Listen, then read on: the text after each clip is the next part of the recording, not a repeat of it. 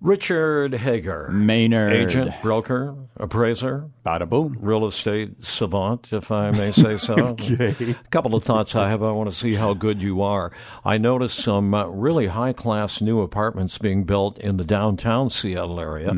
25, 30 stories high maybe, with first-floor retail. Yes. That looks good. Flower shops, Tom Douglas restaurants, bars, gift shops, bike shops, all of that. Is that the new standard? To a degree, it is. Zoning, we have the growth management that dictates higher population densities. Then all of the cities create new zoning codes to accommodate that.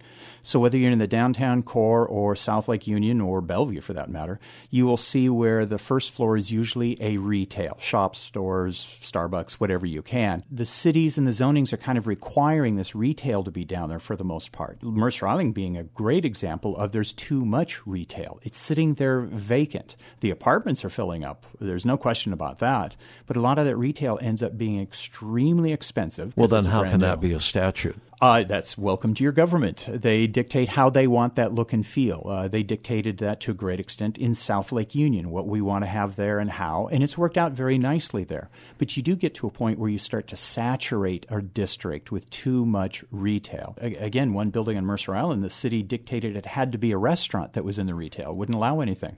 There's too many restaurants, so they're sitting there vacant for years. But each city does their own. They get to set this up.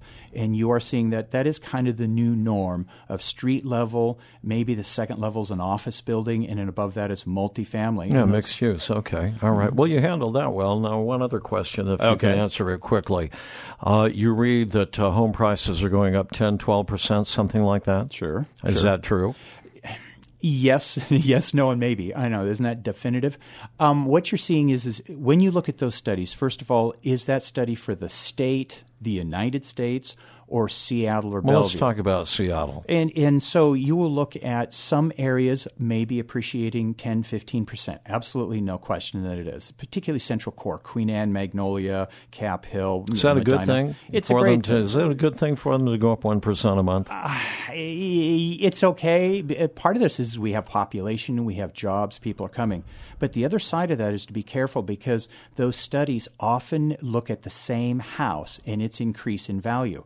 And sometimes those houses were purchased really inexpensive from the bank, quickly flipped with new carpet and paint, and then resold. So it doesn't mean everybody in the neighborhood went up. It just means that one, which impacts those figures. So the real estate sleight of hand, in a way, continues. Yes. Will it ever calm down? But that's for another day. That's Richard another Hagar. Maynard.